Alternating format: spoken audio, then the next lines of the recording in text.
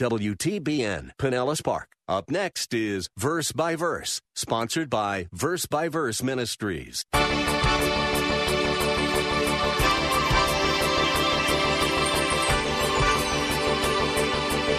Now, the last days are not the days just before the tribulation period. The last days, biblically and technically, are the days from Messiah's first coming till his second coming, what we would call the church age, and it will go into the tribulation period as well. So we're living in the last days. These may be the last of the last days. We don't know for certain, but we're living in those last days. And Peter was in those last days, and he said that mockers would come, and they would mock the second coming of Christ. They wouldn't just have unbelief, but they would scoff at it. This doctrine, Peter said, would come under attack, and it did come under attack even in his day. False teaching has been a problem in the church ever since there's been a church, and Peter was seriously upset by it. He wrote this letter to counter the lies being spread, and that makes this one of the most powerful assaults against heresy in the entire Bible. And it's an important tool for us, even today, in defending against false teaching. Hello and welcome to Verse by Verse with pastor-teacher Steve Kreloff of Lakeside Community Chapel in Clearwater, Florida. Today we'll be continuing our series from chapter 1 of 2 Peter as the apostle begins to transition from writing about spiritual maturity to the often ridiculed topic of the second coming of Jesus. Here's Pastor Steve. Several years ago, a group of about 200 liberal theologians convened together in what is commonly called the Jesus Seminar. You may have heard about the Jesus Seminar. The purpose of their gathering was to determine which of the sayings attributed to Christ in the New Testament actually were said by Christ. Believe it or not, that's what they met to determine. Their conclusion was that, and listen to this, of the more than 700 sayings attributed to Jesus in the New Testament, only 15, they said, were actually said by him. Only 15. Their conclusion was the other sayings were added later by his followers, and they said that he said this, but he never really said it. These men, in the name of scholarship, and I would say under the guise of scholarship, rejected most of the words of Christ. And one of the main teachings of Jesus that they just flat out dismissed was the return of Christ, what we know as the second coming of Jesus Christ. Here's how one writer put it. I quote, Jesus says, "Verily I say unto you, this generation shall not pass away, shall not pass till all these things be fulfilled." He writes, how could Jesus have been so wrong about his return?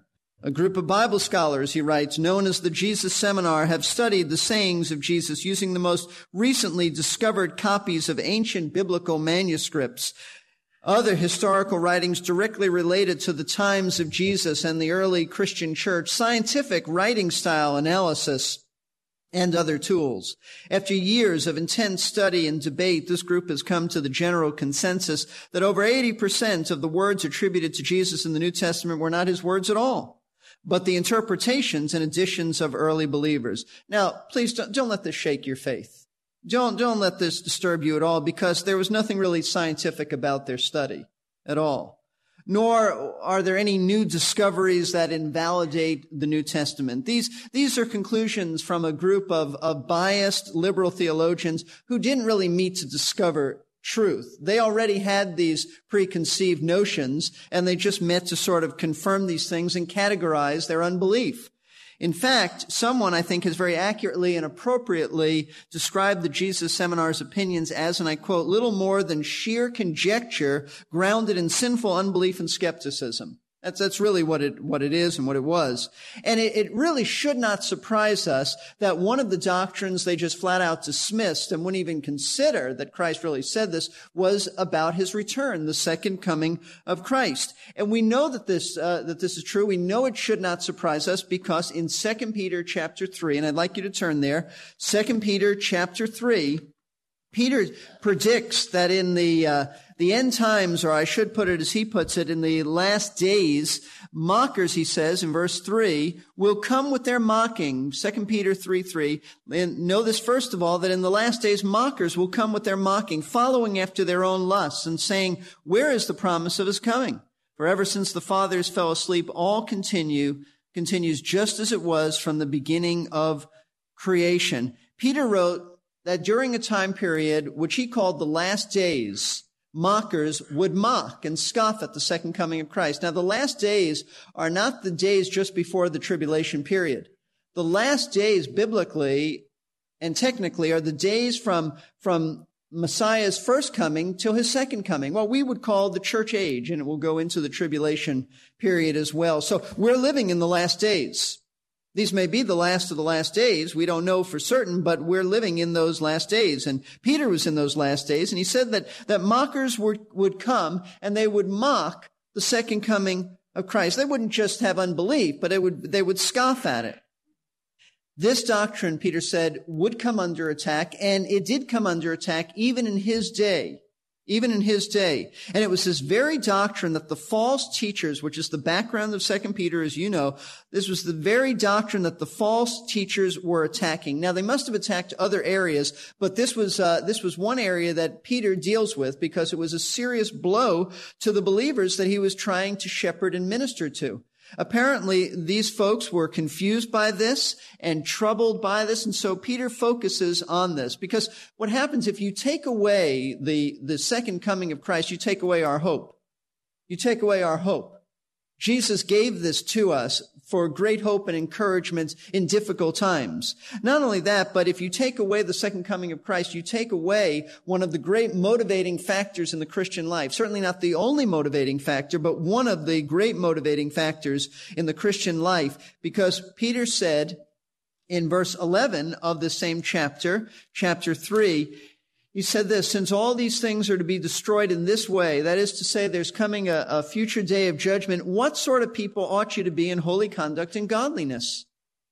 In other words, the truth of Christ's return is a motivating factor to help us, knowing that we'll stand before him, that there's a future judgment, that we're answerable to him. It will help us to live a godly life. Knowing these things will happen, Peter says, what kind of people should you be? So it was a real problem in the early church concerning the false teachers confusing these people about the second coming of Christ. Now, most people want to focus on chapter 3 to study this, and rightly so. However, I want to suggest to you that the first indication that there was a problem in that the false teachers were confusing people about the second coming is not found in chapter 3, but in chapter 1. So let's turn back just a few pages to 2 Peter chapter 1. And we want to continue our study of this small letter, but packed with vital truths. And I want to read to you verses 16 through 21, and then we will go back and we'll pick up verses 12 through 15 and then tie it together. Peter writes in verse 16, for we did not follow cleverly devised tales when we made known to you the power and coming of our Lord Jesus Christ, but we were eyewitnesses of his majesty. For when he received honor and glory from God the Father, such an utterance as this was made to him by the majestic glory. This is my beloved Son, with whom I am well pleased. And we ourselves heard this utterance made from heaven when we were with him on the holy mountain. So we have the prophetic word made more sure, to which you do well to pay attention as to a lamp shining in a dark place until the day dawns and the morning star rises in your hearts. But know this first of all, that no prophecy of Scripture is a matter of one's own interpretation, for no prophecy was ever made by an act of human will, but men moved by the Holy Spirit spoke from God. Now, the theme of these verses is the coming of our Lord Jesus Christ. Peter mentions that in verse 16. He speaks about the coming and the power of Christ. And though he goes on to speak about the authority and the inspiration of the Word of God in verses to follow, and he is speaking about that somewhat the process of inspiration, men moved by the Holy Spirit spoke from God, don't think that he's deviated from his theme. He's merely incorporated another truth into it, but his theme is still the coming of Christ. And we know that because in verse 19, he says that he refers to the day dawning and the morning star arising in your hearts. These are references to Jesus and the establishment of the messianic kingdom on earth that Christ will establish when he returns. In fact, Revelation 22 verse 16 calls Jesus the bright and morning star. So he's still talking about that. He's still talking about that. So as Peter closes chapter 1, I want you to understand that he is addressing the second coming of Christ. But what we want to know is, what exactly is he addressing? What is his message here? We want to know Peter's point, his purpose, his message in writing about Christ's return. He's not simply writing in general that Jesus will return. He does have a point, and we want to understand the full intent and purpose of these verses. But if we're going to do that, we need to back up a little bit and understand verses 12 through 15. That's where we left off last week. And I want to read verses 12 through 15, and then we'll connect this passage, these verses together.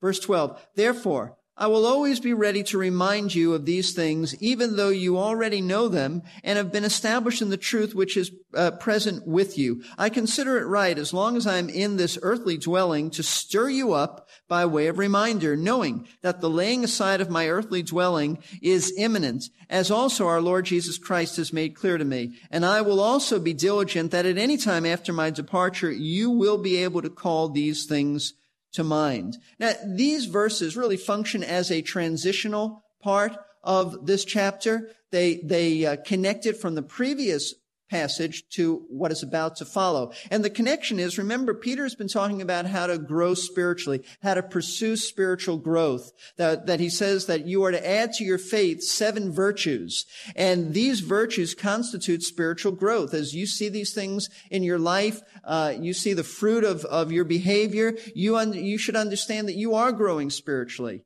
And when you see this growth in your life, then understand that you can have assurance of your salvation. Understand that this is the way to make your election and calling sure. Now, that's where he's coming from. Then he talks about these verses, and they link up with the second coming of Christ. So it's a transitional part of the letter, but it's more than a transition. It's more than a transition because these verses really explain why Peter wrote this letter in the first place. What was the reason that he wrote 2 Peter? You know, these men just didn't sit down and say, I have nothing better to do today. I think I'll write some folks a letter. No, there was a burning desire in their hearts put there by God, and God revealed truth to them and guided them so that they wrote down exactly what he wanted them to write. What was the purpose of this letter? Well, Peter tells us in these verses 12 through 15 that his purpose was to remind the believers of truths that he had previously taught them. And he said that you're even established in now, but you need to be stirred up. You need to be stirred up. And that's a very important point.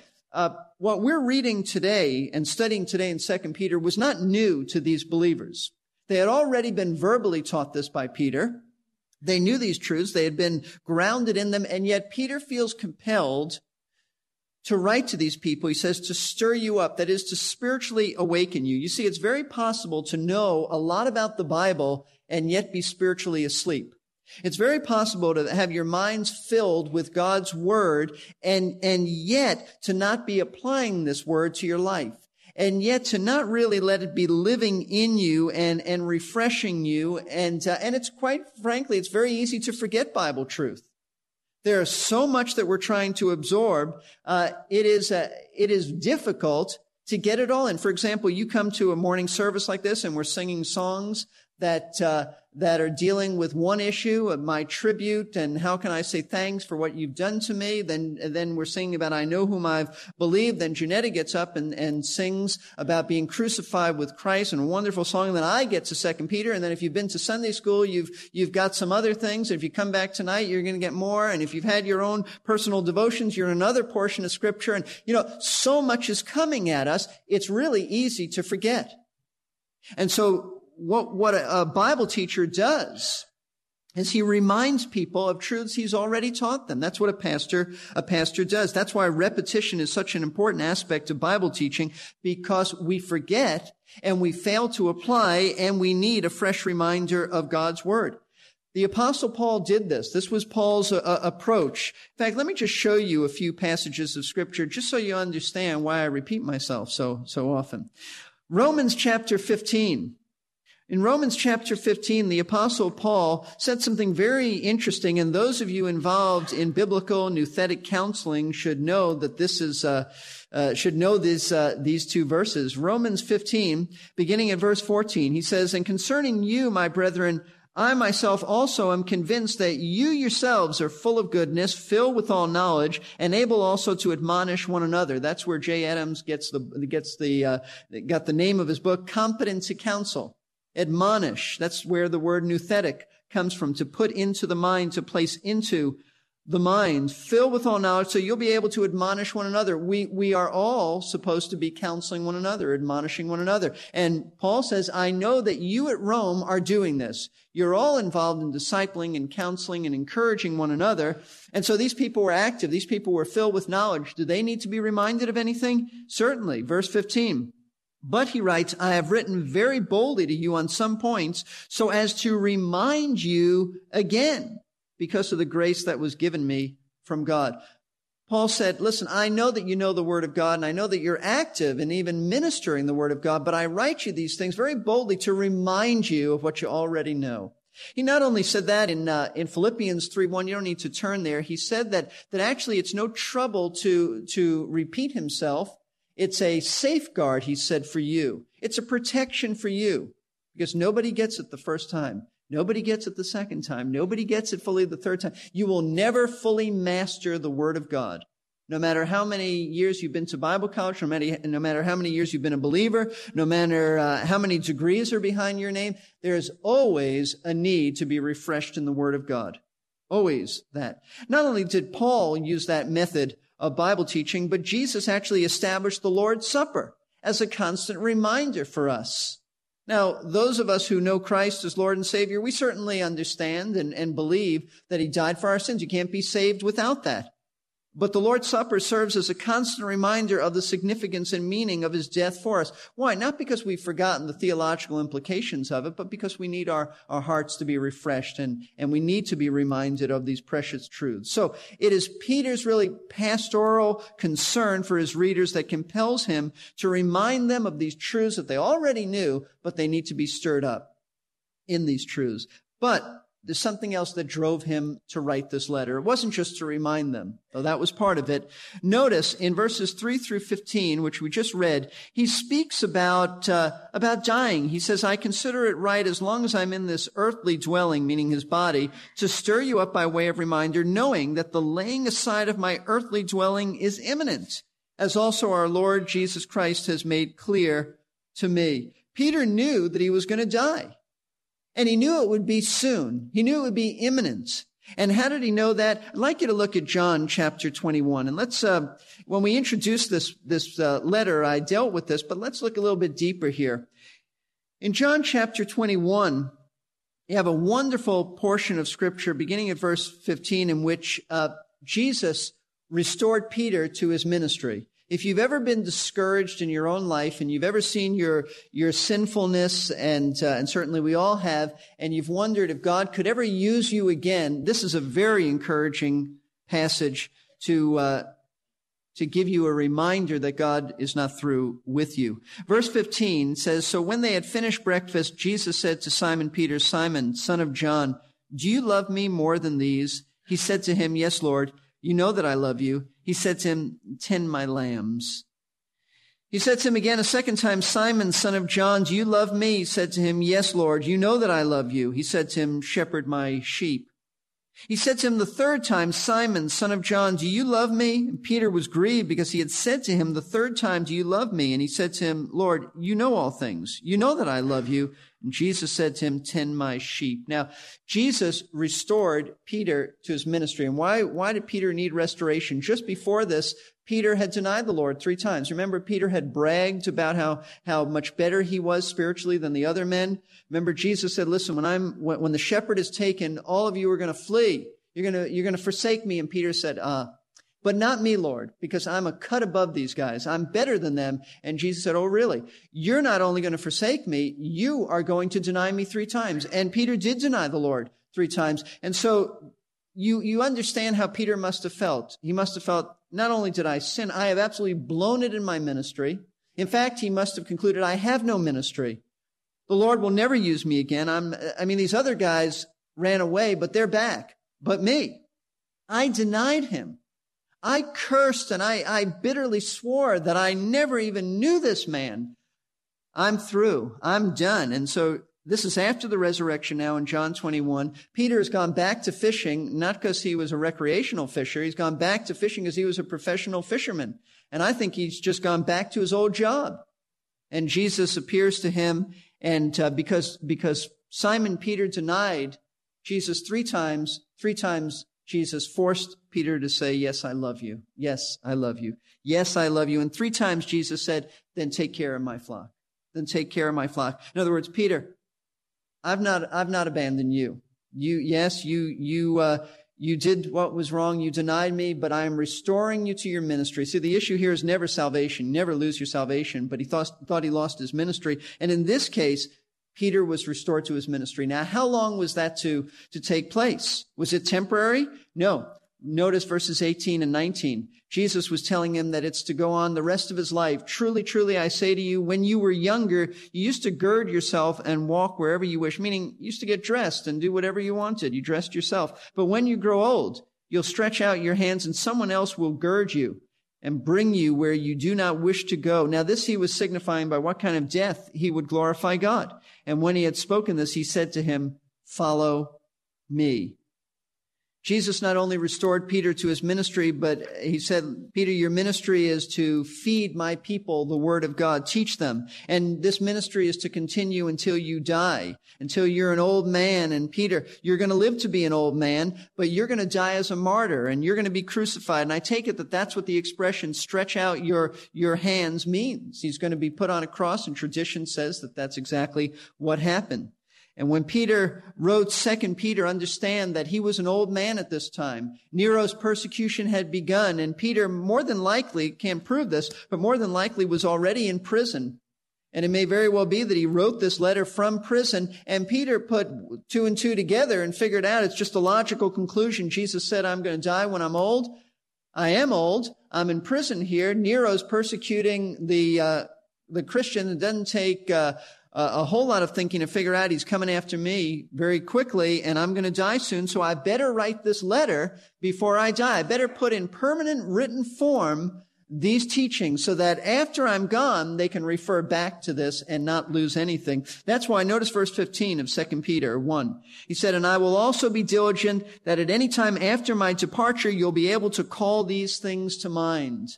Peter has been long gone, dead for 2,000 years, and yet we can refer back to his words, though he being dead yet lives. So he wanted to give them a permanent reminder of these truths, and I take it that that's exactly what he's done in 2 Peter. What Peter had to say was important enough for him to write it down so people would not forget it. And it was important enough for God to preserve it over the millennia so that we would also know what Peter said. Jesus is coming back, and that fact should have a big influence on how we live our lives. Pastor Steve Kreloff will have more on the next Verse by Verse. Pastor Steve is the teaching pastor at Lakeside Community Chapel in Clearwater, Florida. Verse by Verse is just one of the ministries of Lakeside. You can find out more at lakesidechapel.com. And stop in for a visit some Sunday if you're in the area and looking for a good place to worship. The address is 1893 Sunset Point Road. Service times are on the website, or you can call Lakeside at 727-441-1714. That's lakesidechapel.com or 727-441-1714.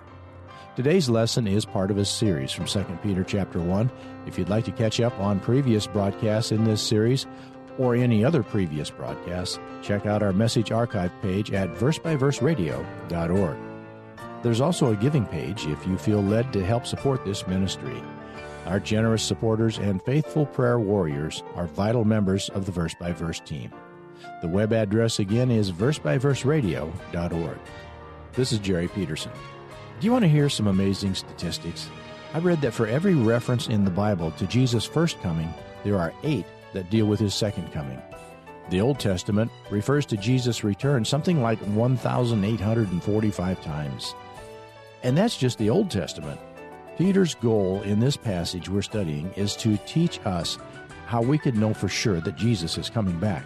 Join us for the next Verse by Verse as we see how Peter countered the false teachers who mocked the second advent.